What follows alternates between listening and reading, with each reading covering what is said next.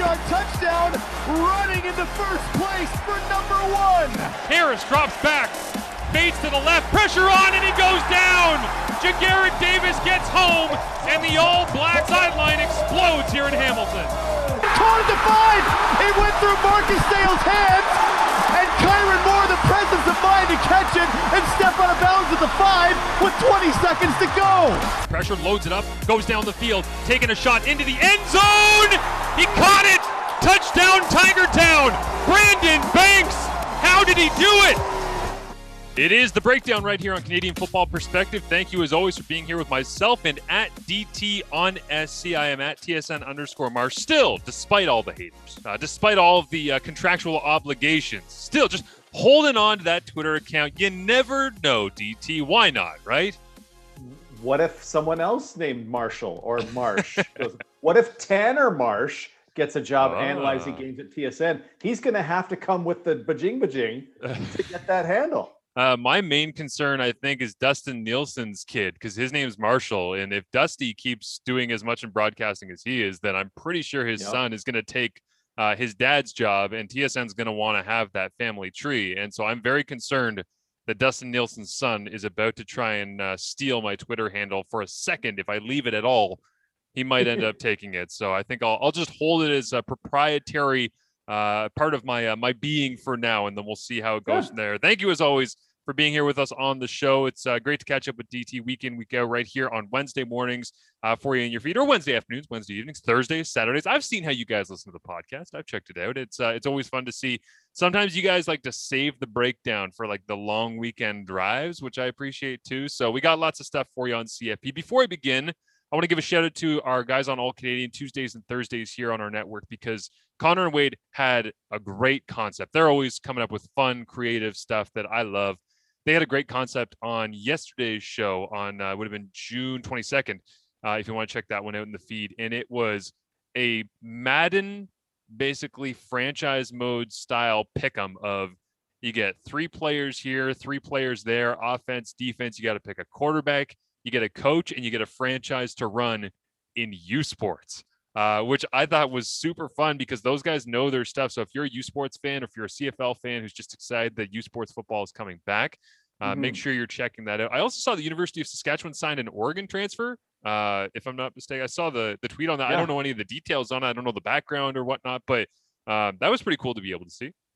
Yeah, linebacker who's originally from Calgary. I guess he played 2 years at Oregon and redshirted one in the middle, and just decided his name escapes me on the top of my head. I'd have to go to Google, but yeah, just went, you know what? I'm coming back to U Sports and I want to play for Scott Flory. Boom, Saskatchewan. Yeah, I love that. It's encouraging to see that, honestly, when guys play at a high level program, make their way back. Like, I know Michael O'Connor didn't get much of a shot at Penn State, but when he came back and went to UBC, they won the Dan Vanier Cup in 2015 right away. Yeah. And he was obviously surrounded by a bunch of other talent that certainly helped their case, but to see him come back and see the influence that he could make, I always love when I see those guys come back. I'm just flying through the mentions here. I don't think I ended up favoriting the tweet, unfortunately, of it all. But, man, there's a lot of F1 tweets in here I favorited over the weekend. That was a fun race. But anyways, let's get into some of the news of the day because, man, the stuff that's bouncing around on the Twitter timeline for us as we're recording this on Tuesday is the retirement, CT. And you just finished up the Sports Cage. Yeah. There's just retirements flying around left, right, center. It can be Canadian, American, global. It can be defensive back, offensive line. I mean, there's a little bit of everything, and we are still not really that close to training camp. I know everyone's getting excited. I know we're 40 some odd days away from kickoff. I understand that training camps we keep saying just around the corner, just around. But for me, training camp is just around the corner when we're like the week leading up. We're still 2 weeks away from the week leading up to training camp at this point. And we're already seeing these announcements come out. And I find that to be intriguing because if this is what we're getting off the start, I wonder what we get near the end of the official offseason or what we get at the start of training camp a couple of days in. Because even in a normal year, we're bound to get a couple of guys here and there across the league that are bigger names who either get cut or decide to retire, go onto the retired list, don't want to play this year, whatever it might be. We get that at the start of training camps, a couple of days in when they realize, oh, yeah, you know what, this isn't for me. And at the end of training camps, when they're either actually retiring or they're going to get cut and the team has enough respect for them where they say, hey, just so you know, we're not going to keep you here. And they say, okay, can I control my exit story from professional football here? So what we're getting here tells me that it might be an avalanche of this stuff in 3-4 weeks. Well, and early part of it, it's a lot of Canadian bodies. Like, there are a lot of Canadians. Montreal announced something like 6 of them on Wednesday, all Canadians. And you go, Natea J in that. Taylor Loeffler came out later from TSN's Farhan Logic. So I think it was 7, and just all Canadians. And I thought, oh, I wonder if this is guys with some experience, but getting shoved out by the fact there's a double draft class. Yep. And this year is different because you get to bring 100 guys to camp, not 100 guys plus your non-counting draft picks, 100 guys. So I started to think, oh, this might be an effect of the double draft class. The Riders saw Braden Schramm announce, or at least it came across the wire, his retirement on Monday. And you go, well, Schramm would have had some interest around the league, if not as a starter necessarily, but as a depth guy. But he's moving on. Right off the bat, there's some big name Americans and some guys who I really think would have had impact this year, but a lot of Canadians getting ushered out, for lack of a better term. Yeah, for me, the one that jumped out in terms of Canadians was, I mean, Braden Schramm was one because I thought he was a really solid player when he was in university at Calgary. And I looked at what Saskatchewan was going to do with the offensive line. I saw your tweet where you said it was a holy bleep moment because you're going there. He carved out a spot for himself. I mean, and this is the thing. It's not guys that are niche and edge of the roster or practice roster. It's guys that have an opportunity to play and make money and live out their football dreams. But that being said, it's also the idea that our value systems, I think, have changed a little bit in the last year and a half for a lot of guys. The way that you have to try and support your family has changed because there might have not been the amount of money available for you doing other things. It's not impossible to replace $65,000 as a minimum salary either if you're doing a decent job and you're working, 5 days a week otherwise. So there's a lot of factors that go into this, I think, that's leading to the early days of it. But for those Canadian guys, outside of Braden Schramm, the other one that jumped out, I mean, Natea J, I love the dude. I know you do too. He's genuine, he's fun, he's charismatic, he's going to be great at whatever he does going forward, assuming that he doesn't end up actually coming back at any point. But I would have liked to have seen him in Montreal get a bit of a run, but they're a pretty stacked receiving room as well. So he would have been in tough to get enough targets and reps and all the rest to really bring some production there. Even though I do think he's a good player, it's just it's a tough squeeze. It's a tough room. I think people underrate Montreal's receiving group as it stands right now. And Taylor Loeffler, Loeffler is not one that would have been unpredictable. I mean, you never want to predict the end of people's careers. I'm not into doing a show here where we say, who are the 10 players that DT and Marsh think are going to retire? But if I were to look at the elements surrounding Taylor Loeffler, the relative lack, and again, I use the term relative because everything in free agency is relative, but the relative lack of interest seemed like in free agency for a guy the last couple of years when he was in, I forget if he was in an 18 or 19 or whatnot, but when he was in Winnipeg, his rookie year, just sensational, like just downhill, carved out a playing style for himself, a unique, long, just strong, come down into the box, make plays on big body running backs.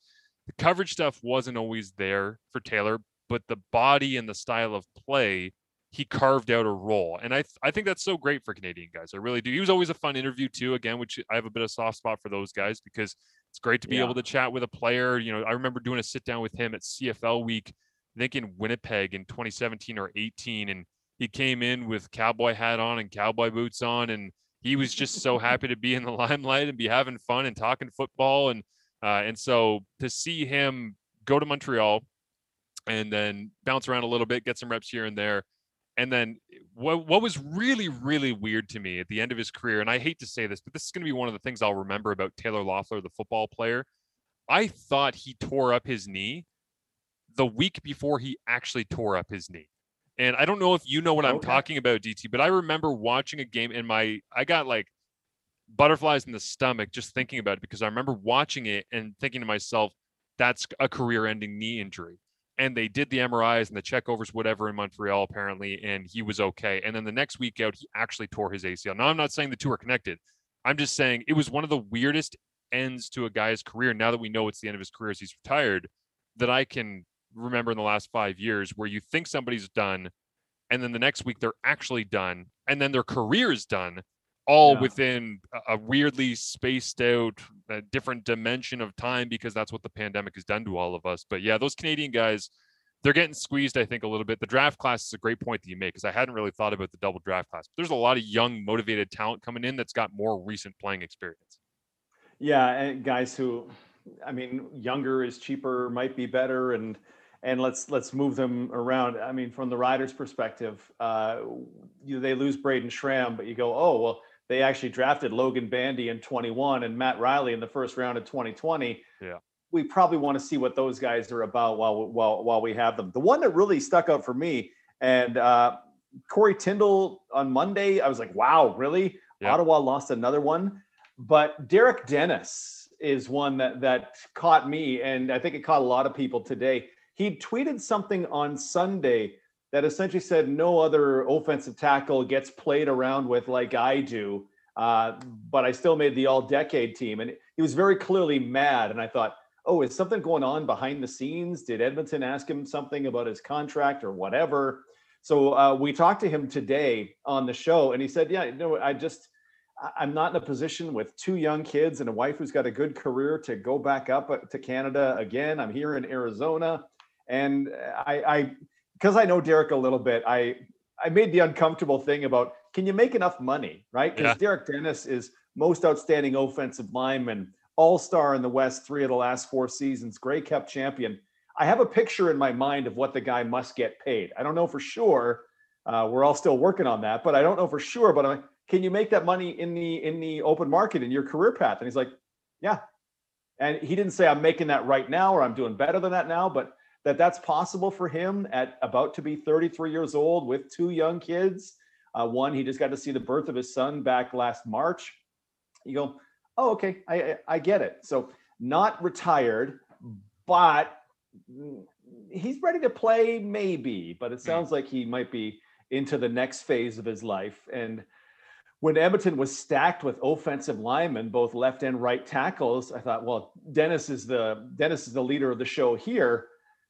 But maybe they feel like, okay, well, we have Sir Vincent Rogers too. So if Dennis has to not play this year, and who knows what 22 brings, we might be okay. But yeah, I wonder. To lose Derek Dennis is rough. It's so tough for those guys to come back after such a long time off going into this year. I have a hard time imagining that somebody like Derek Dennis will be able to get back into football shape, ready to go up and running and be effective in 2022 or 23. So I agree with you. I think he's still probably quietly open to playing in his mind. I mean, hell, like some guys say they're retired and we all know they're not retired. And I'm not saying that Derek Dennis is in that category, but like we just saw that with James Wilder Jr., where he said he was retired. He acted like he was retired. And we all said, bullshit. There's no way. We know you're not, you don't look like that and play like that and talk the type of smack that James Wilder Jr. does, and then see him not come back onto a playing field. So when he ended up making that announcement with Edmonton, we all said it free agency. We're like, okay, we didn't know where he was going to land necessarily, but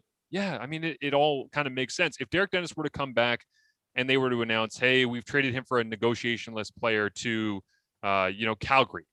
Yeah. If they were to announce that, you and I would just look at each other on this podcast and go, yes, okay, he's back. Like it totally makes sense for him to still be in. So again, I hate to act like I say, people are lying. I don't think it's that they're lying. I just think that there's a lot of emotional decisions being made right now. And there's a lot of teams that are up against it that are trying to figure out what the best path forward is.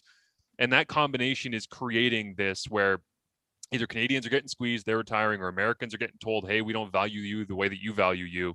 Yeah. And the more that happens, the more retirements we will see, certainly going into training. I genuinely wonder this, because at this point, I still think the biggest name that's dropped is Bryant Mitchell. Absolutely. Because it just in terms of impact that could be made. And my question, it's an impossible question, so it's unfair to pose it to you, but just to the listeners out there is, do you think there will be a more impactful player that retires before we kick off on start of August than Bryant Mitchell? Because I do think there will be a name bigger. I think it will be somebody who's in the league. I genuinely think, and I'm not saying the whole league is going to retire and the game is going to collapse and you're not going to know anybody on the field, but I'm telling you, man, the pandemic has changed people. It really has. And I just can't imagine every single big name that we know going into the season saying, yeah, my body feels amazing. There's going to be some guys that are going to feel better than ever, stronger than ever, smarter than ever, been studying the game. There's going to be other guys that are smarter than ever, but maybe they need some time to get their bodies up in shape. And I genuinely think there's going to be some guys who are going to show up and go, what am I doing?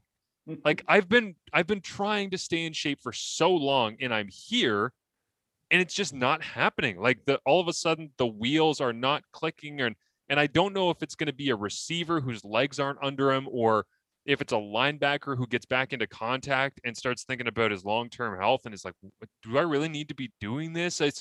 I don't know if it's going to be health surrounded, if it's going to be about money, if it's going to be about depth chart decisions, but there's so many variables going into a long 21-day training camp period that I just have a hard time believing that we're going to come out of this and be like, yeah, there was 20 guys that retired and every team can make up for all of them. I have no clue who it's going to be. I feel like it's going to come one day. And when it does, I think a lot of people are going to be surprised if they're not looking at all the factors that are really affecting players and teams right now going into this season.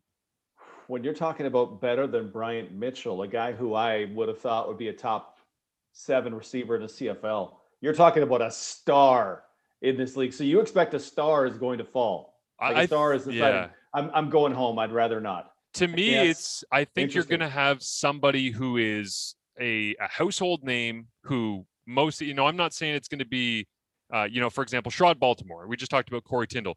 If Sherrod Baltimore retires in Ottawa for some reason, I'm just picking him as a random name because I saw it come across the timeline today for something else.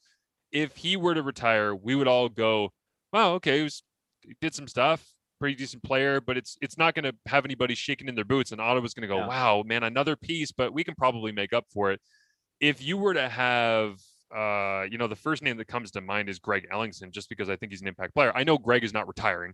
But out of my cold dead hand, you can have that guy out of the league. Yeah, but I mean, and this is the crazy thing. And again, I don't think this is going to happen, but I'm just throwing out the theory here of if we believe that there is going to be 1 or 2 really impactful players that are going to retire. Just imagine if for some reason Mike Riley showed up to camp and was like, God. You know what I mean? Don't finish that sentence. But that's what I'm saying but that's where I think people's minds need to be. Is that I'm not saying Mike Riley is going to, I'm not saying Greg Ellingson's going to, but I'm saying those types of players that are in the league, like if you take the top 5 players from all 9 teams, a 45 player pool, I feel like 1 or 2 of them are going to say goodbye. And that might seem crazy, but I just feel like this is such an unprecedented. And again, if I'm super wrong on this, I'm happy about it because I don't want those guys leaving the game that we all know they're top 5 players on their franchises. But I do imagine there's some conversations being had right now between spouses and husbands. And are we good? Are you going to do this? And he's like, yeah. And he gets there and he's a week in training camp. And the hardest thing is too, because Derek, you've talked to enough guys who retire, and the way that they go about this is a lot of the time, as soon as the seed of doubt creeps in, that's a really, really bad sign.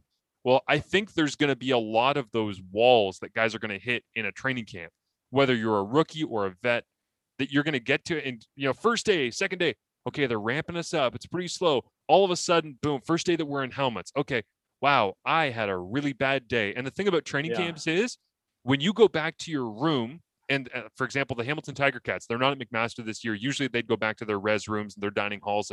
But this year, because of COVID, they're staying at a hotel in downtown Hamilton. If you go back to your room and you are Brandon Banks and you had an awful couple of days, do you ride that out and you're like, I'm still Speedy B, I can still, and again, I don't think Brandon's going to be bad. I feel like I have to preface all these, but the idea that when you go back to your room, you are still kind of isolated. Like, even though the season's getting going, you're still kind of isolated, and you are going to be thinking about, wow, okay, today wasn't a good day. Tomorrow I'll make it better.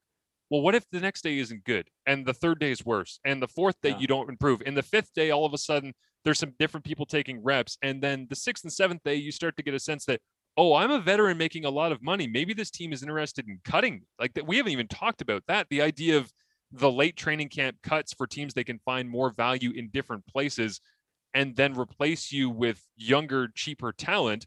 I mean, it's the possibilities on roster movement as we get close to kickoff are endless. And I think the retirements are going to play into that, but also the teams, man, the teams and the rosters. I saw a quote from Kyle Walters saying that because they won the Grey Cup in Winnipeg, the pressure is off externally, but there's more pressure internally because they have a ton to do.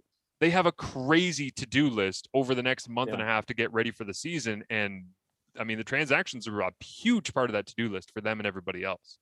All right, I'm going to pull out some names and I'm going to throw them at you. What I want you to do is pretend you're a fan of that team and tell me how bad a gut punch this would be. Okay, I'm going to do this on a scale of 0 to 10. Okay, and just to preface this is not based in fact whatsoever, but can you imagine if this guy decided to retire? Okay. The Winnipeg Blue, this would be like July 13th. The Winnipeg Blue Bombers have announced the retirement of tackle Stanley Bryant. Oh, it's, for anybody who knows how good he is, that's a 10. That is a 10. The Toronto Argos announced the retirement of DeVaris Daniels. Oh, wow. That would hurt, but I think their receiving group is diverse enough now with Rogers and Briscase and all the rest. That would be that'd be a 6 or a 7.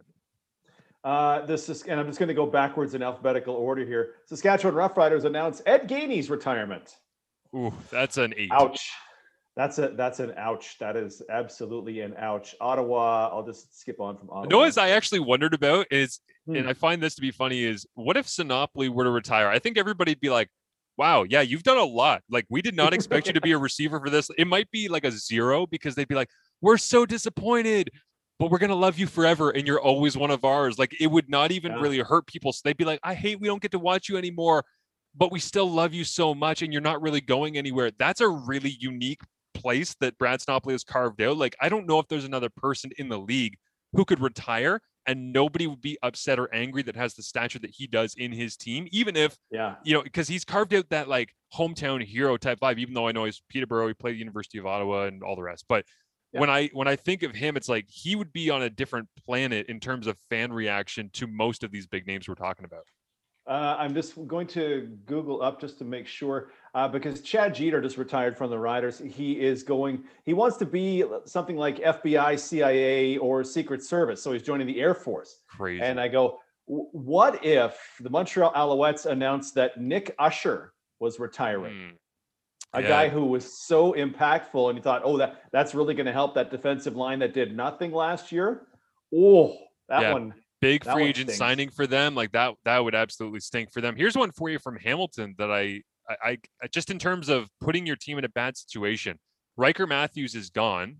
What if Chris Van Zyl gets to training camp and he's like, my body's just not in the right place? And again, I think his body is. He seems like he's in a great space and all the rest. But if he were to get to training camp and say, I don't know, I don't think I could do it. Or if Filer were to get to training camp and say, I don't know, all of a sudden you've got this juggling on the Ticats offensive line that has been so stable for the last 2-3 years. Well, and Van Zyl is one of the ones I was going to bring up because now they'd have to figure out what they're going to do with the ratio. Yeah. Right. Tackles like Chris Van Zyl are not around. So that would crush. Edmonton, again, you can have Greg Ellingson when you pry him out of my cold dead hands. The formula that I usually look for is slightly older guy whose body might not respond the way he wants it to, even if he's been training a bunch, once he actually gets out on a football field, who has other opportunities in front of him. And usually the family card gets played in that equation as well. So without knowing everybody's personal history and employment history over the last year and a half, it's hard to play that game. But if you do the research on it, that combination of factors it's not usually the 22-year-old guy who's fresh into the league, who doesn't have a fiance, kids, and doesn't have any job planned. It's like that guy is willing to scrap on special teams for the next 5 years. But it's usually like, even, Colaros got married not that long ago. What if Zach was like, you know what? I'm kind of tired of concussions. And I kind of have a wife. So Winnipeg, I really appreciate it. I hate to do the Darian Durant to you, but I got to go. I got other stuff that I want to accomplish. I want to move back down to Steubenville or something. And I want to, I know he lives outside Toronto now with his wife, I believe. But the idea of a quarterback pulling the plug, like on any of the teams, a starting quarterback everybody would get to 2 weeks before kickoff and you'd be like, sorry, what? And the entire league would just pause and go, okay, what do they do at that point? Oh, knock on Toronto's door and go, is McLeod available? Because because we could use him over here. Yeah, I'm with you that many more of these are coming by design or because teams kind of usher them out. And yeah, I kind of feel for every one of them for the reasons you mentioned. So it's a sad day, and then we lose the opportunity as fans to see these guys. Corey Tyndall was going to be a real nice piece of an under-talented team in Ottawa. He was going to be one of the elite guys there, and now another piece of the Red Blacks falls away. So when we get to our one big guarantees, yes, I had trouble guaranteeing something that was positive for the Red Blacks because apart from their great coaching staff, yeah, it is tough. So I think that's going to play into my one big guarantee for the Canadian Football League is that we're going to see some craziness over the next month and a little bit. And as much as you guys out there love the action, let's be real, you also love the transaction. And I think there's going to be a lot of people who will be glued to their timelines over the next while, trying to see exactly where this all goes. I don't cheer for anything other than chaos at times, but this type of chaos. I'm not a huge fan of this type of chaos because I do think that there's lives that are being changed on a day-to-day basis right now of how things are going to shake out. And hey, there'll be some positives to this stuff too, right? Like we can't forget when a player retires or leaves, somebody else gets an opportunity. So there's going to be a lot of new names I think we're going to be learning this year. And I'm looking forward to it, albeit on difficult circumstances. But you did bring up one big guarantee on this bad boy. Last week, we were talking all about one big question we had for every team, and that was just fun to throw around things that we really didn't have answers to. What's this going to look like? How's this offense going to feel? Who's going to play in this secondary spot? What are they going to do at free safety? Who's the return man? Whatever it was, you can go back and check out that episode of the breakdown from last week because we had a lot of fun with it. But this week, I wanted to flip the tables on this and just be cocky analyst guys and just say one big guarantee. And there's going to be 9 guarantees for each of us, 18 guarantees total. I kind of sort of hope that half of them are just so wrong that I get to clip these and play them back about the 3-quarter poll of the season in 2021 and say, here was our one big guarantee that this person was going to lead the league in rushing. And he's like fully healthy, played every game, and he's 14th in the league or something like that. But yeah, let's dive into one big guarantee. As always, I'll let you lead the proceedings here, DT, because you last week, going through these teams and bouncing around doing the East into the West, it was super fun to think about things that we didn't understand. And this week, I want to lean in on the stuff that we've studied, the things that we feel like we really, truly, genuinely understand and expect in what is a very unexpected season coming up.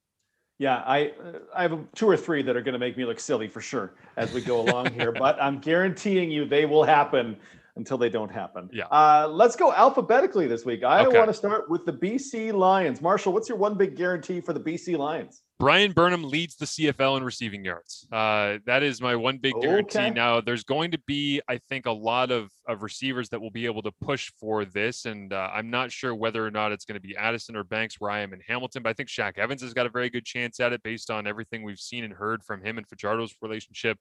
I think if you're looking at Edmonton, Greg Ellingson is going to have a great shot now that he's working opposite Darrell Walker. I think that you've got guys in Montreal who could take a run at that depending on how Vernon Adams Jr. plays, but you need a quarterback who's going to take vertical shots to lead the league in receiving. You need somebody who can make spectacular catches, and you need a team that protects their quarterback long enough to allow you to beat coverage. The last one is the concern, obviously, for BC because there hasn't been a ton of overhaul in the offensive line, but I have faith that their number one priority this entire season is to protect Mike Riley. I mean, it's not. Everybody there is wrong. It has to be your number one concern. It's the thing that makes you go offensively. They need to protect him. And if they focus in on that, Brian Burnham gets open. He just does. And he makes great catches even when he's not open. So if Riley's going to keep slinging it, if Burnham's going to keep being the primary guy, he's entering the prime of his career if he's not already in the middle of it. I think he will lead the league in receiving yardage this year. I think that Riley will be up near the top 3 in terms of passing yardage this year. Whether or not that leads to BC winning a whole hell of a lot of games, I'm not sure. But that also might help the passing and receiving yardage totals for those guys. Because if they're down in games, they're just going to keep slinging it. So that's why I believe Burnham can lead the league in receiving yards. The top receivers in deep targets in 2019 were Brandon Banks, Darrell Walker. 3 was Dominic Rhymes. 4 was Brian Burnham. 2 guys that now play the boundary side for BC. absolutely get them open. And honestly, that melds right into my one big guarantee is that BC will not allow pressure on 31% of dropbacks again this year. They were so rough. They were second worst in the league by this much better than Toronto last time out. Just relentlessly sacked. Riley on pass. Well, their quarterbacks, pardon me, were sacked 54 times on passing plays. A 9% rate is untenable. So yes. They're going to fix that. They have personnel, right? You mentioned Riker Matthews. They'll be more solid in the interior if all those guys are healthy. And I mean, some of this is based on if they are healthy. Riley, when not under pressure last time out, was number 4. I guess let's say number 4 based on attempts in passer rating when he was not under pressure. And that was with a system that I'm not in any way convinced was set up for him to succeed. It's going to be set up for him to succeed this year. They have the targets. Lamar Durant will be back healthy on that field side. Shaq Johnson says, I'm the best Canadian receiver in the league. That. Yeah, they'll be able to run the football, but they're going to solve their problems because I don't think their problems were all personnel when it came to allowing pressure. I think they involved route concepts and what was happening there. BC will not be pressured like that again, and thus Riley will get a chance to make Burnham the top receiver in the league. Yeah, I'm with you on that. Absolutely. All right. Next up here, I'm assuming that we are going Calgary. And if we are indeed, yes. Then I was going to lean extremely Canadian take here, which is that Fraser Sopik will be at or near the CFL lead in special teams tackles. But I'll go with another Canadian topic for you. And that's that I believe they will lead the league in Canadian receiving yards, reception, start, whatever you want. Really? I say this a little bit tongue in cheek because they led the league just hand over fist with rookie receiving by Canadians in 2019. But I think that showed a sign of things to come for them, where I think they're going to lean a little bit more on the Canadians. Now I understand they've got Ambles in there, correct? They've got Huff. They're going to have some of those guys, and they're going to get all their targets. Yeah, Kamara is going to be a big part of that, obviously. But when I think of kind of Canadian receiving tandems, there are some good ones across the league, but there's not a lot of guys who are in there in 2-packs, right? And I think that might be the secret. I don't know if Colton Hunchak is actually going to turn into a super productive player, but he feels like the type of player that gets taken with the last pick of the draft by Calgary, who we all look back at it 10 years ago. Why the hell was he the last pick, and why did Calgary get him? So if Colton Hunchak is going to turn into somebody, Hergy Mayal is a dude. Like, to me, yes. Hergy has great ability and speed and open coverage. He can break free from man. He can separate. He has a little bit of everything. And that's why I think those two guys together, mixed in with some of the other lesser known names that they have, they could, and again, I'm saying this very sheepishly, but it's a guarantee. I think they will lead the league in terms of Canadian combined receiving. Oh, over BC, which will run Catoy, Durant, and Johnson. Yeah, and again, they were the one that I struggled with because those guys are going to get their shots. But if what I'm saying about Brian Burnham is true, I think Burnham gets such an overwhelming workload that I mean, I like that trio that you just mentioned, but to me, it's like they're all going to get how many passes in a given year if they all stay healthy, which probably isn't going to happen. If they're all getting real playing time and all the rest, are they going to end up getting more than Hergy Mayala if he turns into one of the Canadian receiving stars in this league? Because they tend to, in Calgary, try to find one to really push forward. And if Colton Hunchak's subbing in for somebody and getting equal catches to Lamar Durant for some reason, again, I know that seems like a stretch because different body types, different playing styles, different positions. But yeah, I see that as being the main challenger, but I do like Calgary to try and get that done. I like that. I like that a lot. My one big guarantee for Calgary is that their offensive defensive lines will be the thing that undoes them this season. I will not pick them anywhere near first place, though I fully understand that Bo Levi Mitchell is phenomenal and they have a Kamar Jordan but their offense and defensive lines, there's only so many times you can lose so many players, right? Ucambre Williams, Neela Casatati are your starting tackles. You're replacing both your guards. Sean McEwen, fantastic import at center to bring in at center. But who they start at one end, I've never heard of. The other one is Folarin Orimolade, who got hurt in preseason in 2019 when he was going to bust out.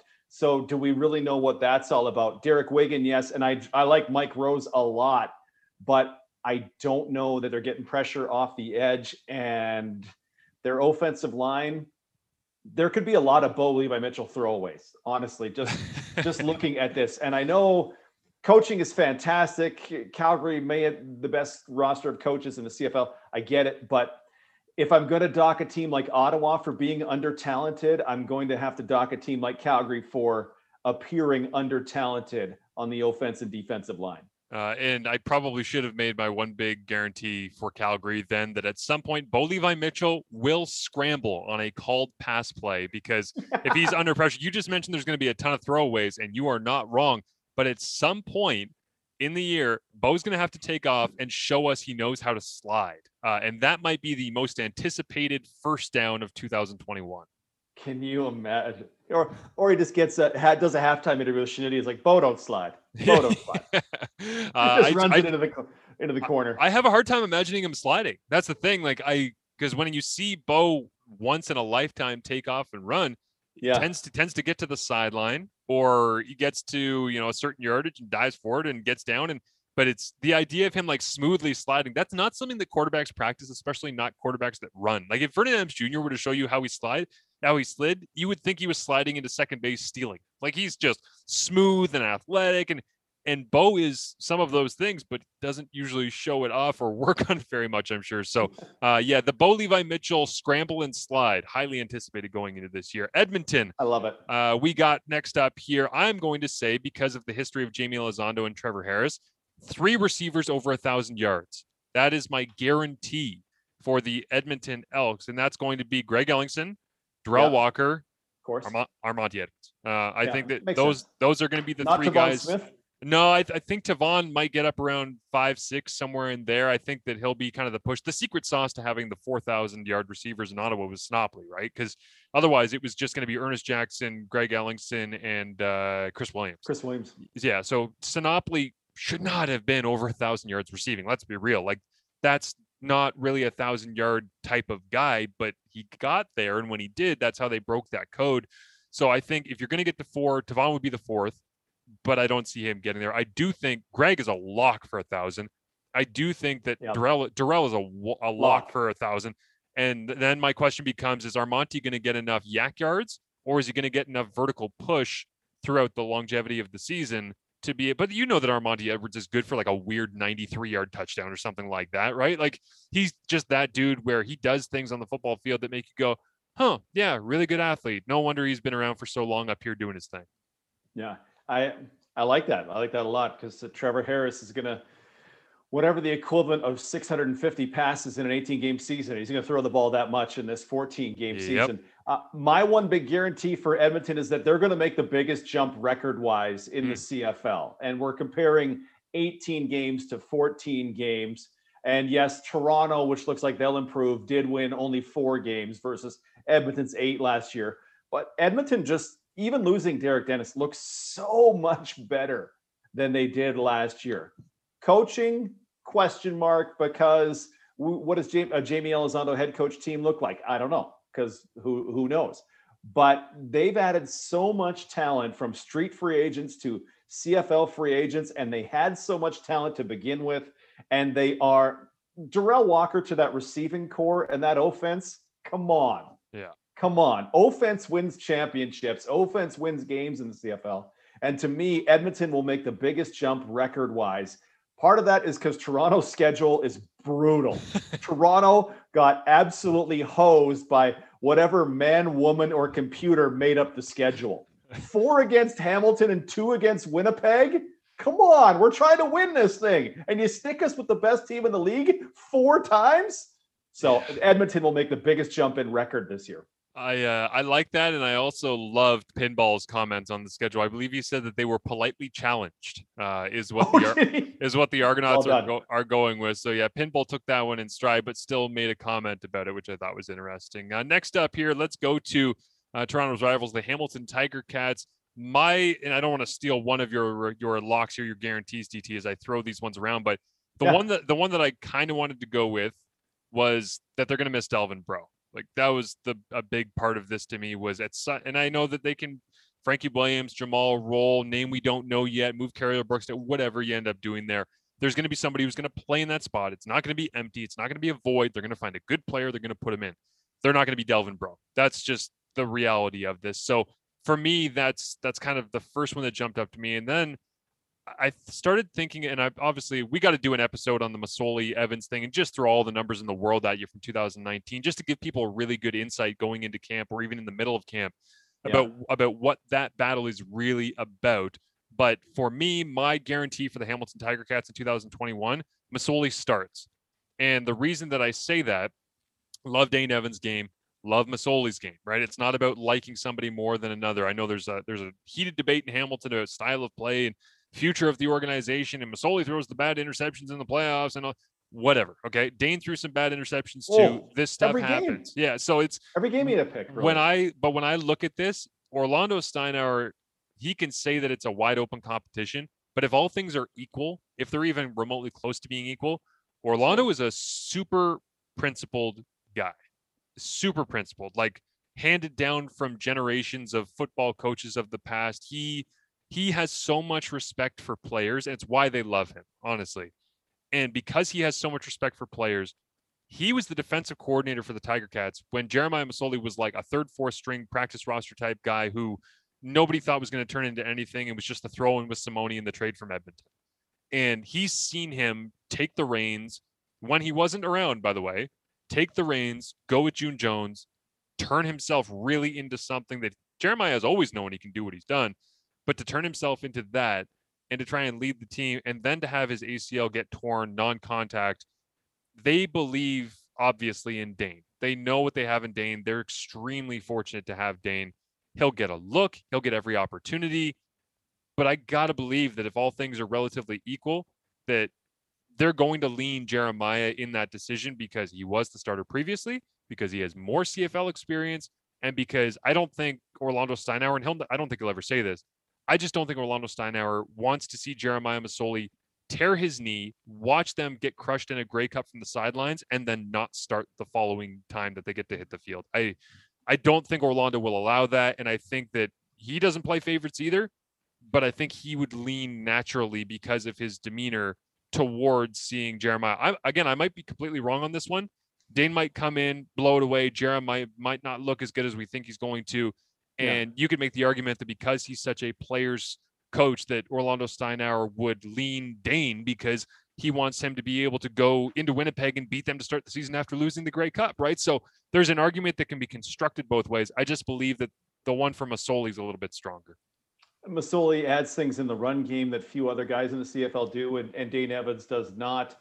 I'm just looking, adjusted interception rate last season was equal for these guys, both at 4%. Like, you could say Masoli throws bad picks, but you have to also say Dane Evans throws bad picks too. The first pass of the Grey Cup, like, oh boy, this was coming, and this game is that game was over when Banks got hurt. That's another story. But yeah, to me, that's Masoli. My guarantee for the Hamilton. I got to say this about Banks being hurt in the Grey Cup. I will never forget this as long as I live. And it was the one moment where I was like, wow, I actually just did a good job sideline reporting. I did not know that was possible. I looked down the bench at Banks after he came off, and I saw him look at a trainer, and amongst however many thousands of people were there at McMahon, I read Brandon Banks' lips. Okay, there was this moment where there was a bunch of people wandering up and down the benches, and there was a moment where it was clear, and he turned, and I just happened to be in the right spot, and I saw him say, "It popped." And I read his lips, and when he went, "It popped," and I read his lips, I went, "Holy shit." And I immediately buzzed into the TSN national radio because I was doing the sidelines for the Ticats. And I said, hey, throw to me right now. And then Rod Black throws down. I said, hey, guys, Brandon Banks down here on the sidelines just came over, looked at the trainer and said, "It popped. I don't think he's coming back. Guys, back to you." And I was like, whoa, that was the first time I've ever done sideline reporting where I actually wasn't like, hey guys, well, earlier this week I was listening to, it's like the soft stories where you're kind of constructing them throughout the week. It's like, no, you throw that out the window and you stare at Banks. And I actually got something from him from that. So anyways, that was not a humble brag. That was just me. I'll never forget that moment of realizing A, the Ticats are screwed, and B, I know he's not coming back because I've never seen that look on Brandon's face. And I've never seen him say openly, like it broke, it popped, whatever it was. He said it, and it was just gone. Yeah. And you can't come back from that with all the other injuries. No. My guarantee for the Hamilton Tiger Cats is I absolutely guarantee they will have the best record in the CFL. 14 games. I don't know how many they're going to win, but I think of it this way. Hamilton, 1, looks like the best team. 2, the West looks like any one of 4 teams could win it. So if the winner in the West ends up 9-5, I'm not surprised because there are some really nice teams in the West. To me, Hamilton is just, they're going to stomp. They got 4 games against the Argos. Come on. Hamilton's going to stomp, whether it's 11, 12, 13, or I was talking to Louis B this morning. He's like, hey, they might go 14-0. And well, that's the thing that'll keep them from winning 13 games is that they win 14 games. Hamilton is strong in just about every position. They have depth at just about every position. They have a multitude of offensive weapons and different kinds of weapons and different kinds of elite weapons on offense. At this moment, June 23rd, 2021, I have no idea what's going to stop the Hamilton Tiger Cats from having the best record in the league. I don't see it. I don't see it. Yeah, I do wonder how much the emotional toll of all those Argos games wears on them now that we've actually seen the schedule. Because Toronto was such a mystery at this point. Like, they could come out and be this incredible passing attack with all these receivers and Arbuckle in and Dinwiddie running the show and tackling machines, the Nationals, be it Moamba or Judge at linebacker, and they got this ferocious pass rush and they got these DBs flying around the back end. Or they could come out and just be like all the other super teams that seem to get constructed in football, where somebody goes, let's smash it all together. And, oh, look, it didn't work. The chemistry wasn't there, especially coming out of a pandemic. Like, I don't care how much time you spend on Zoom. It's not real until you're in the room and you're in the film and you're working on the board and all those things that go into training camp. But yeah, I mean, it's funny, DT, because I wish, of all the different training camps that I wish I could be at, Toronto's probably number 1, but Hamilton's number 2. And a lot of that has to do with the Masoli and Dane Evans thing. But a lot of these training camps are going to be behind closed doors because they can't allow fans in and they don't have provisions for media. And that's disappointing because there's so many good storylines going in. But Hamilton, the competitive level is going to be established. It would have been established if there were fans there.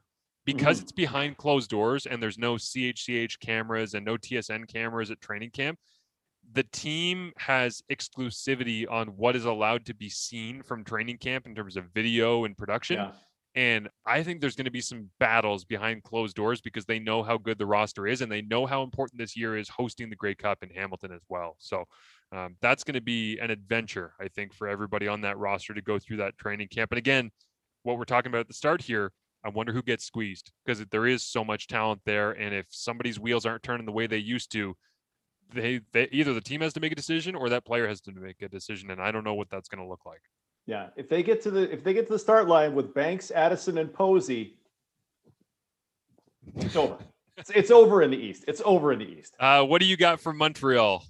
Montreal, my guarantee for the Montreal Alouettes is that William Stanback will lead the league in rushing yards, but not rushing touchdowns.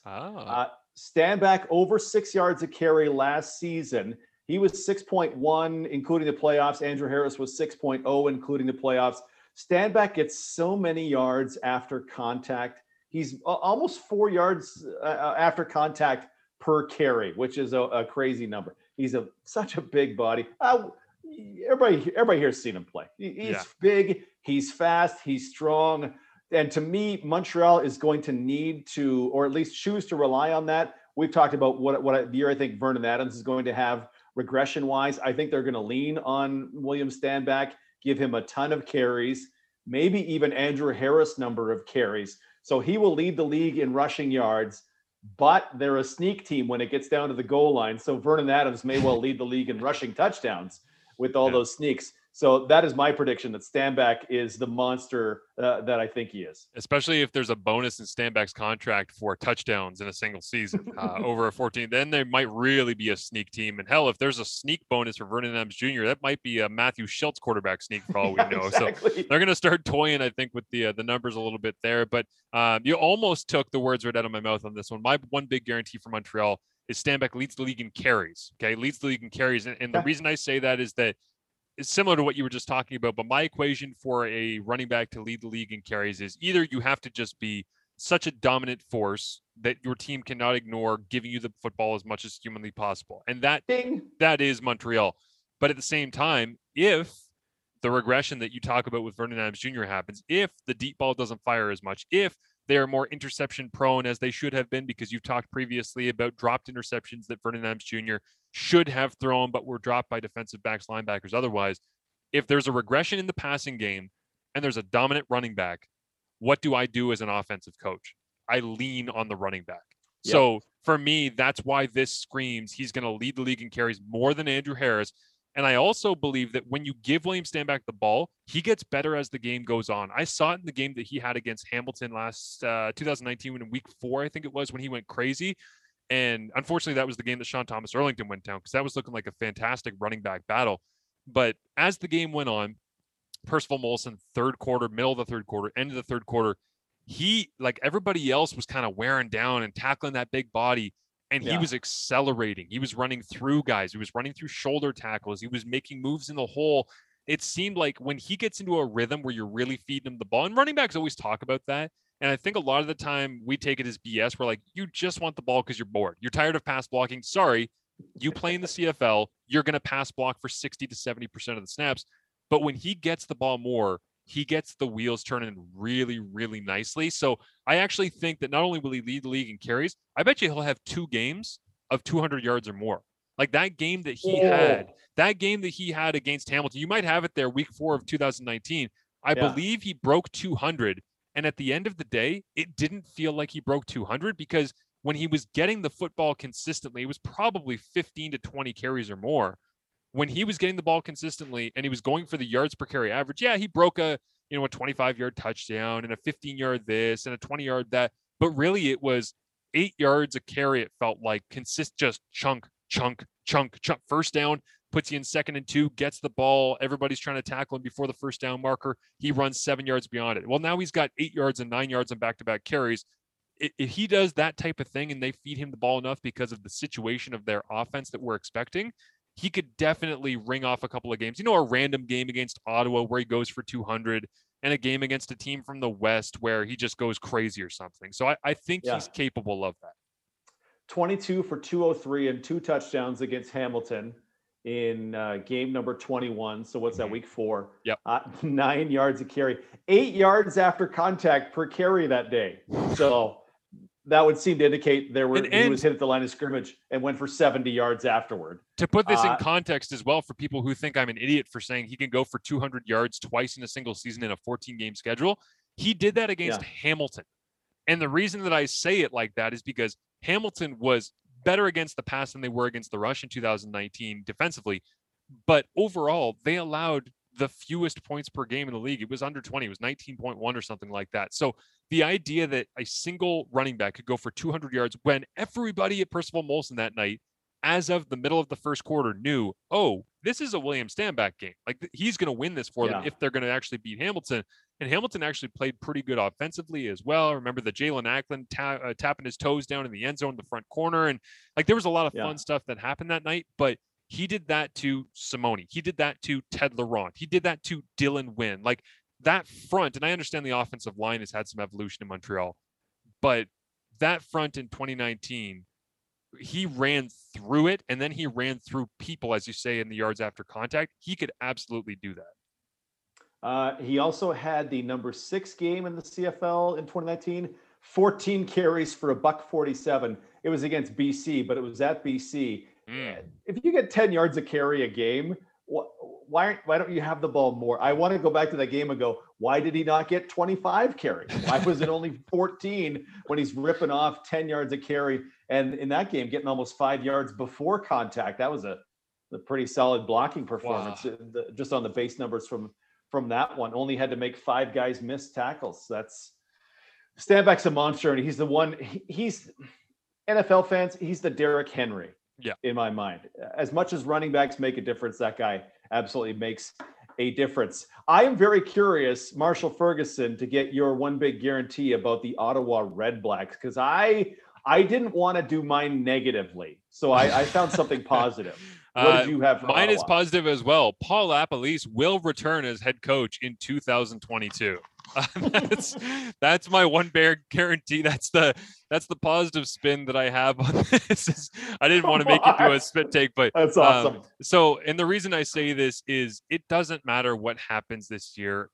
This is weird as hell. They're coming out of a pandemic. They just got Matt Nichols in when they thought they were going to have Arbuckle. Jalen Saunders gets in a car crash, goes on the retired list. They need another year for their defense to evolve, I think, because they've got a lot of young talent. They've got some futures that they're waiting on to show up in that defense as well. So whatever happens this year in Ottawa, and I don't think it's going to be great. I don't think many people that are projecting the league think it's going to be great. But I do know that they didn't bring Paul LaPolice in to give him 14 games in a pandemic shortened season and then say, doesn't look like this is going to work out for us. So this is a very sheepish one as well, because this is a lock. Like nothing is going to change this, and I know it.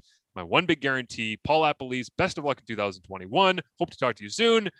I am also excited to talk to you as the head coach of the Ottawa Redblacks in 2022 and hopefully far beyond for your sake. Give him and give Benavides some talent to play with in 2022. This is what I didn't want to go quite with something so on the nose. I went with Ottawa's leading receiver will have the lowest yardage total of any leading receiver in the CFL. Yeah. Just because I think unlimited esteem for Lapo and what he can do. But I look at that receiving core, and now we're down to RJ Harris and Brad Sinopoli. RJ Harris is going to lead the team in receiving, I would wager, but you're going to have to spread it around out wide, and whoever ends up taking that boundary wide receiver spot, they're going to have to spread it around. They're going to have to run the ball through Flanders. They're going to have to find something. Arbuckle's not there. Matt Nichols, pardon me, has been in his time with Lapo, short targets, get the ball out quick, that kind of thing. So I think what's the equivalent of 700 yards, 730 yards is the leading receiver for the Ottawa Redblacks, and it ends up being the lowest number for any team leader in the CFL. Interesting. Yeah. How great would it be too if they just gave Brad Sinopoli like 150 targets? It'd just be like jam it in there. Yeah, why not? Just give it a shot and see how it turns out. That would be fun for a lot of us that all love Brad Sinopoli. But I think that's fair to say. It actually reminds me a lot too, Derek, of seeing when I put together the usage and production chart for running backs from 2019 across the CFL. Up at the top, it was like CJ Gable in Edmonton and Stanback in Montreal and John White in BC. And at the top of it all, it's Andrew Harris in Winnipeg. It's all these singular backs that are getting all these touches. And then there was Hamilton. And Hamilton had like 5 yellow dots, and they were all at the bottom of the scale. It's not that they weren't relatively productive. It's that they just didn't get touches. Why? Because they split it amongst Cameron Marshall, Anthony Coombs, Tyrell Sutton. I'm trying to think. Sean Thomas Arlington at the start of the year. Braylon Addison did some running back. Yeah, Addison got touches in the run game too. So of all those things added together meant that they were just all at the bottom because none of them had a chance to pull away. And like you're saying, they're going to have to spread it around. And the thing that I'm low key excited about that I hope other fans in the CFL are as well. We come in here and we talk on this podcast and on your radio show. And I know when I was doing my radio show, I would always, these are the things that I know. These are the things that I feel very comfortable about saying. But the joy of the CFL a lot of the time, and I always have to remind my co-host Kyle Mello of this too on Marshmallow on Fridays, because he'll say, oh, that guy's gone and nobody's ever going to play that position or nobody's going to be that way. There are people that you can say that about where you can go, you know what, that's probably never going to happen again. But when I see a receiver like Jalen Saunders go down, my first thought is obviously, damn, I hope that guy's okay. The second thought is, did that just open the door to a BJ Cunningham who I know nothing about? Does that open the door to, a DeVere Posey who I have to get introduced to, and then I learn their history a little bit, and then I go, wow, that guy's really, we learn a lot about players when there are opportunities. And Ottawa, if Marcel Desjardins, and let's be real about this too, Marcel is on the hot seat from the last couple of years.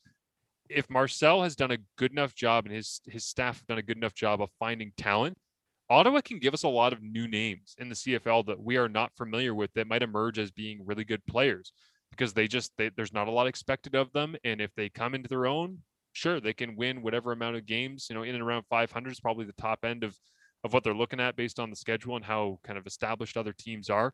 But when I see the way that they have the holes all over the place that they're trying to figure out. Yeah, they're going to need to get some production from some different receivers, because I don't think there's a singular guy like a Burnham, Ellingson, Banks otherwise that they can lean on and just go ahead with. Yeah, Rafael Araujo Lopes, come on down.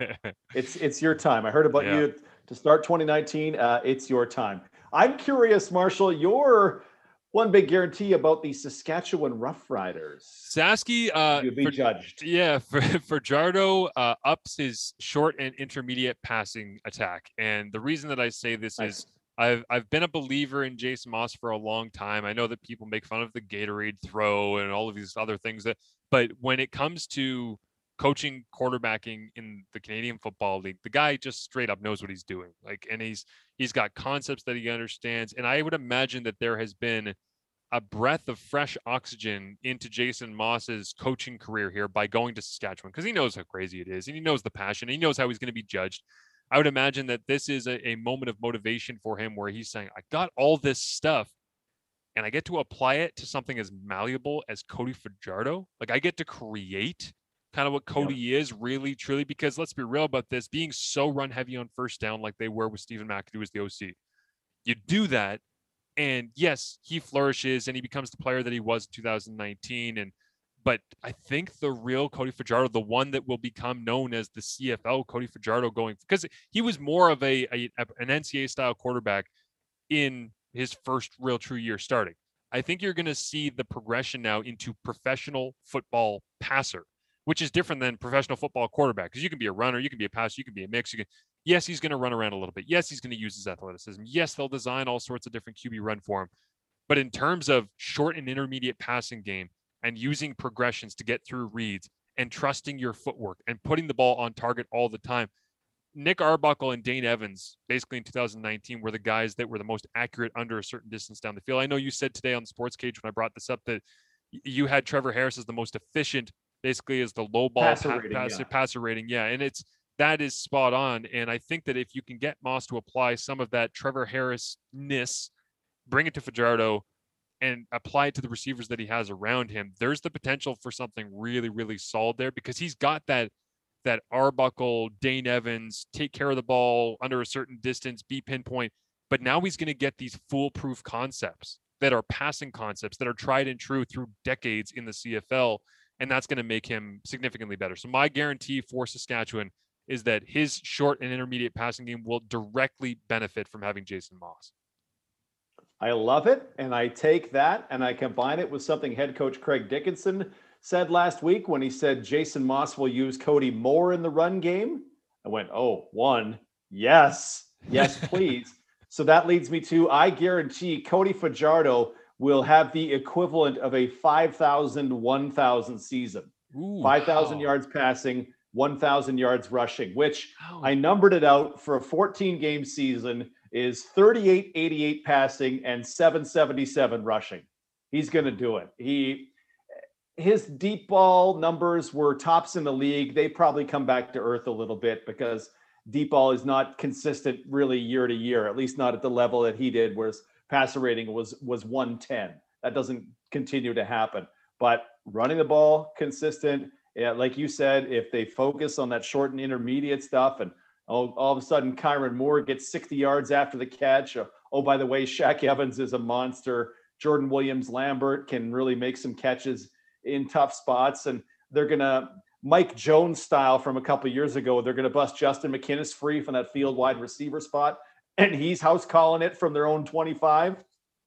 Equivalent of 5,000, 1,000 from Cody Fajardo this year. How are we going to prorate? Is that the right term? Like, how are we going to extract? You already have calculators set up on everything to tell people projections the entire year on where they would be heading during a normal year? Oh, no. I just took 5,000 divided by 18 games times 14 games gives me 38-88 for the season. So Fajardo will throw for 38-88 and run for 777. But let's just think of it as 5,000, 1,000. Okay, yeah, I like it. That's that'll be a fun one to keep track of. What do you got for Toronto there, DT? This is the one that's going to come back to bite me in the butt, or I will parade it around every town I visit calling CFL games this year. Charleston Hughes and Cordero Law will finish number 1 and number 2 in sacks in the CFL this year. Oh man, I love it. Right? I love it. Right? It's very bold. Charleston was number 1 in the league in sacks last year. And I look at that Toronto roster and look at that Toronto defense. Those two guys starting at the end spot. I don't know how many they can keep behind them of these guys whose names we know either from the CFL, Odell Willis, or the NFL. But I look at help in the middle in Drake Nevis and then the Canadian, whoever they throw in there. But I look at this and go, if I'm devising a defense and I have Enoch Mwamba and Cam Judge, two guys who can run everywhere and get to the ball carrier, you know what I want to do? I'm going to absolutely unleash my defensive ends who I both know can murder quarterbacks. Charleston murders quarterbacks. Cordero Law can murder quarterbacks. And I want those two just running wild after QBs this season. I want them surfing, snowboarding, dancing, whatever. If Cordero wants to pull back the Craig Rowe death blow chop, whatever celebration, I want that to happen for Toronto so bad because I think they can cover for it in other spots. So 1-2 in sacks, Charleston and Cordero. Write it down. I love it because I think of Ja'Gared Davis. I think of Willie Jefferson. I think of even Jackson Jeffcoat being in the hunt for all those things. But yeah, it's absolutely plausible. I also, as soon as you start talking about them flying up the field and getting after, I'm like, is Toronto going to give up the most rushing yards per game in the league? Because if they're going to be flying up the field, then teams are going to just go, okay, we're tired of those guys murdering us. Let's go ahead and just pop a little inside shovel here to a slot back and have them turn up. Let's release the center and the guard and go get Mwamba and Judge and then try to get to the second level type stuff, right? So most outstanding Canadians are waiting to eat that stuff up. If Granted, honestly, missing tackles is a thing, but if they design a defensive system around defensive ends flying up the field and funneling everything into the middle tier linebackers, your Mac and your Will there, then yeah, they could absolutely create some havoc. It's again, part of the intrigue of this that we're not going to know because we don't have preseason games to even see the base format of it is we don't really know how these teams are going to structure. We all think that we know. Like, I think Dinwiddie's going to look a hell of a lot like the Calgary offense did when they play against Calgary week 1. I think Lapo's going to look a hell of a lot like Winnipeg when we saw them in the Grey Cup in 2019. Do I know either of those for sure? Absolutely not. Like, Lapo might show up and play 5 wide the whole game and go, 5-6 wide with a tight end instead of having Flanders back there for all I know. So, we'll see how this stuff shakes out. But yeah, they could get after it. For me, for Toronto, my prediction is that McLeod Bethel Thompson plays in a game before week 6. And I'm not talking garbage time. I'm saying that he gets an opportunity. I think, and it might, I don't think it's permanent. Okay. So my guarantee for the Argonauts here is McLeod Bethel Thompson gets in a game before week 6. And it's not because Arbuckle is a complete disaster. It's not because the wheels have fallen off and he can't play the game and they got to get him out of there. And McLeod, the job is yours and run with it.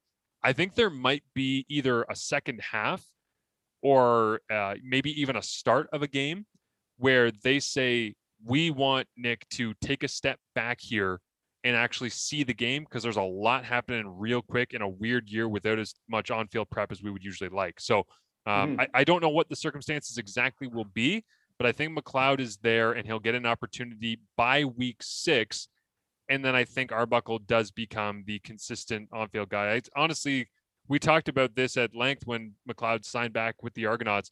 He's got the ability. They know that. And how much time does Nick get to really figure it out and be productive? If they lose a couple of games to start the year, McLeod might just get a start.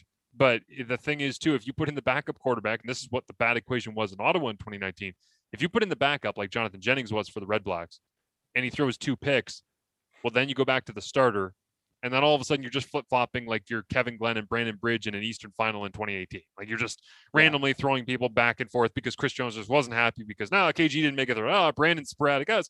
And it's like, okay, let's find a middle road and go with it. But I think Toronto will do a bit of that, not back and forth, but they'll probably take a step back at some point early in the season for whatever reason it ends up being.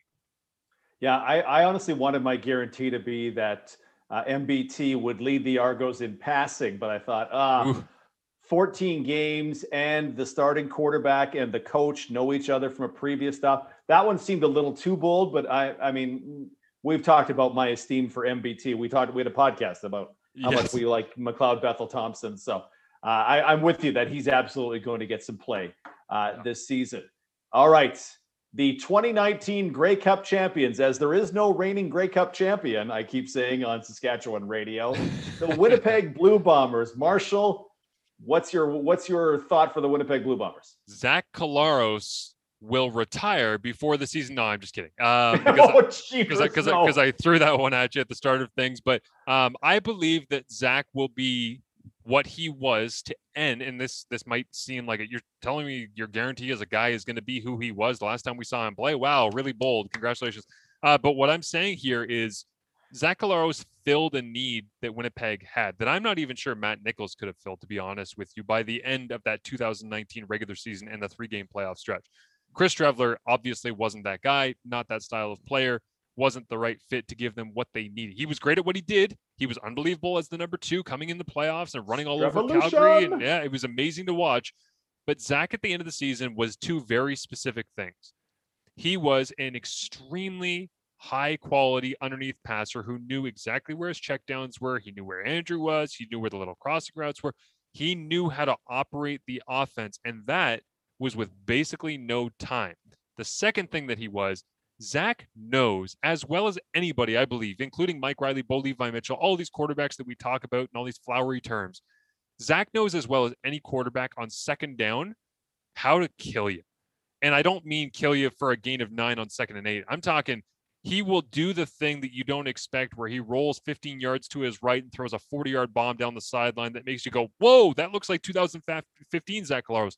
So if he continues those 2 things, because what he did in that playoff run, the Grey Cup, no vertical passing, didn't really push the ball much. But in those other playoff games, he only threw the ball deep, 4 or 5 times.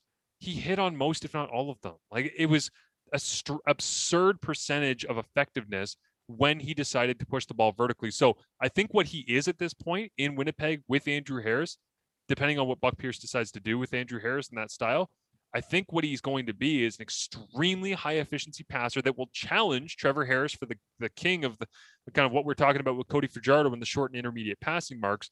Mm-hmm. I think he'll be that, and I think he'll be really efficient when he pushes the ball vertically, because that's what he was in 2019, and I believe that's what Zach Collaros will be for Winnipeg in 2021. I hope the loss of Bryant Mitchell or the never getting Bryant Mitchell doesn't hurt that too badly. I hope if Darvin Adams is healthy, push, baby. I feel like I'm on an island with my Darvin Adams love. I have to couch this one correctly, my one big guarantee for Winnipeg, because I think Justin Medlock is the best kicker in the history of the CFL. And it seems like he's retired and they're going to the youngster Mark Leggio. I think Winnipeg's offense improves because they will not have Justin Medlock on their team. Medlock had 9 attempts over 50 yards last season.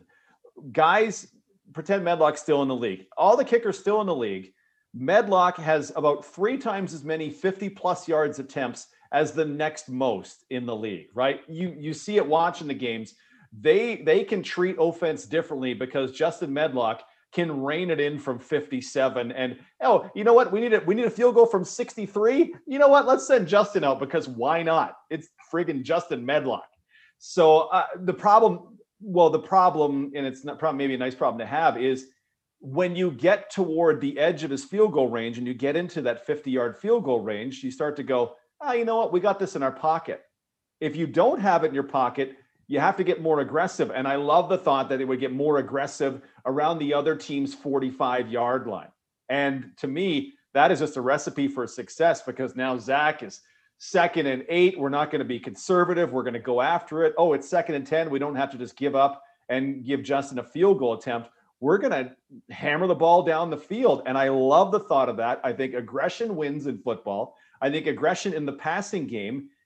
If you're 3rd and 22, you kick a field goal. But if you're 3rd and 2, you go for it. If you're 2nd and 8, try to get the first down. Try to keep this going. I think that's what happens with Winnipeg's offense. And I think independent of the Matt Nichols to Zach Collaros switch, I think just not having an unbelievable resource like Justin Medlock will pay big dividends for how Winnipeg attacks offensively. And when I talk about Collaros being a killer as well, like that extends to 3rd down. I know I say on 2nd down that he knows how to beat you, but he'll take a 3rd and 2. The guy's got stones. He's been around. He's seen it all. Yeah, he does. And he'll take a 3rd and 2 and he'll throw it 35 yards down the sideline if he will do some of that stuff that it's a little bit of hero ball, but it never comes off as hero ball because he's always just got that very straight, direct Zach Collaros Greek guy look into your eyes where it's like, what? It's what I do. I'm a quarter. Like, this is what I do. He's so calm all the time that, yeah, they'll give him, I think, more leash than you would have gotten from the other quarterbacks in 2019 for sure. So there we go. 18 guarantees that are sure to be all 100% correct, as we love throwing percentages at you here on the breakdown. So I want Argos fans to remember me when Charleston and Cordero finish 1-2. If they go 2-1 and you want to give me that, I'm okay with that. If this is not an exactor, but the parlay or whatever the horse racing one is where you can pick them in either way, I want that one. That's what I want for that. You are going to have your DMs full of all your DN buddies, and they're going to be crushing you on that one. So I hope that you enjoy responding to those messages respectfully, because I foresee a Sean Lemon in your DMs. I foresee some other people that you have praised in the past. Willie's not really a DM guy, is he?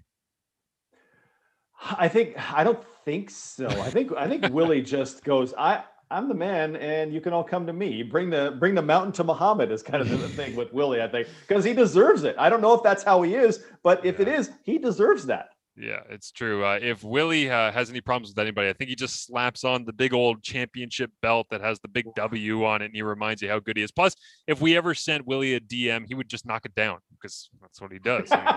He knocks CFL down. record for DMs knocked down in the season, right? It's so good. Thank you as always for checking in with us here on the breakdown. It's going to do it for this week. At DT on SC is where you can find Derek. He's got Sports Cage going. As always, I'm sure you got suits coming in. What do you got, Farhan, this week? There's lots of stuff going on across the league that you guys are covering. You had a ton of people that were lined up as guests on Tuesday with your show too. Yeah, we had a ton of CFL guests. Chad Jeter recently retired. Derek Dennis. Not retired, but not playing this season. Arash Madani loves talking CFL. Farhan on Wednesdays, Suits on Monday and Thursdays, Luke Molinder Mondays and Fridays. Damn. I wondered today, do we have too much CFL? And then I thought, no, that's a dumb thing to worry about. You can talk about the hockey game another time. Yeah, it is loaded. I love what you guys do out there with your show. So against the Sports Cage, if people want to follow you again, 620 CKRM and at Sports Cage and at DT on SC. You don't need my social. Just go to @CF Perspective. That's where you can find us. And thank you to Fox 40, as always, for helping us out to bring you the podcast here. 15% off all your return to play whistle needs. Visit fox40shop.com and enter the promo code CFP15. And of course, don't forget our good friends at Sawdust City Brewing. We've had a lot of fun with them. I was actually talking with Sam Corbet about this last week. We got a deep catalog of tastings that are up there now on our YouTube page. We're getting to the point where we can basically send out our YouTube page and say, hey, if you're ever interested in buying a Sawdust City beer, listen to the guy who made it break it down for you, because we've got 15-20-minute videos on just about all of them, which is fantastic. So if you want to try all sorts of different stuff from Sawdust City, they got something for absolutely everybody. Go to their website as well, sawdustcitybeer.com. Shop their wide variety of brews and learn more there, and use the promo code CFL. We've switched up CFL for you. Again, is that promo code to receive free shipping on first orders over $100. Available to Ontario residents only.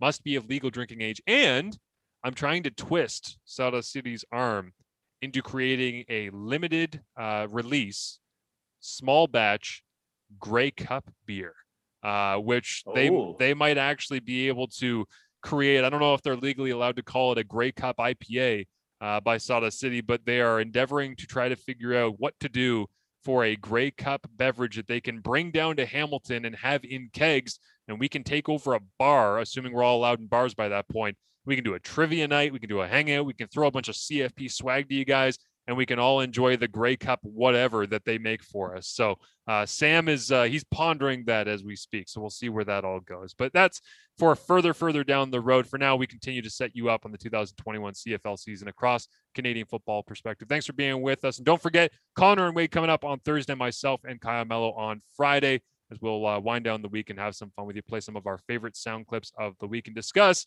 betting. It's a thing. Bill C2118 ends up getting past there, and so we'll discuss a bunch of that as well coming up on Friday. Thanks for tuning into the breakdown. Thanks to DT as always, and we'll talk to you right here on the breakdown next Wednesday.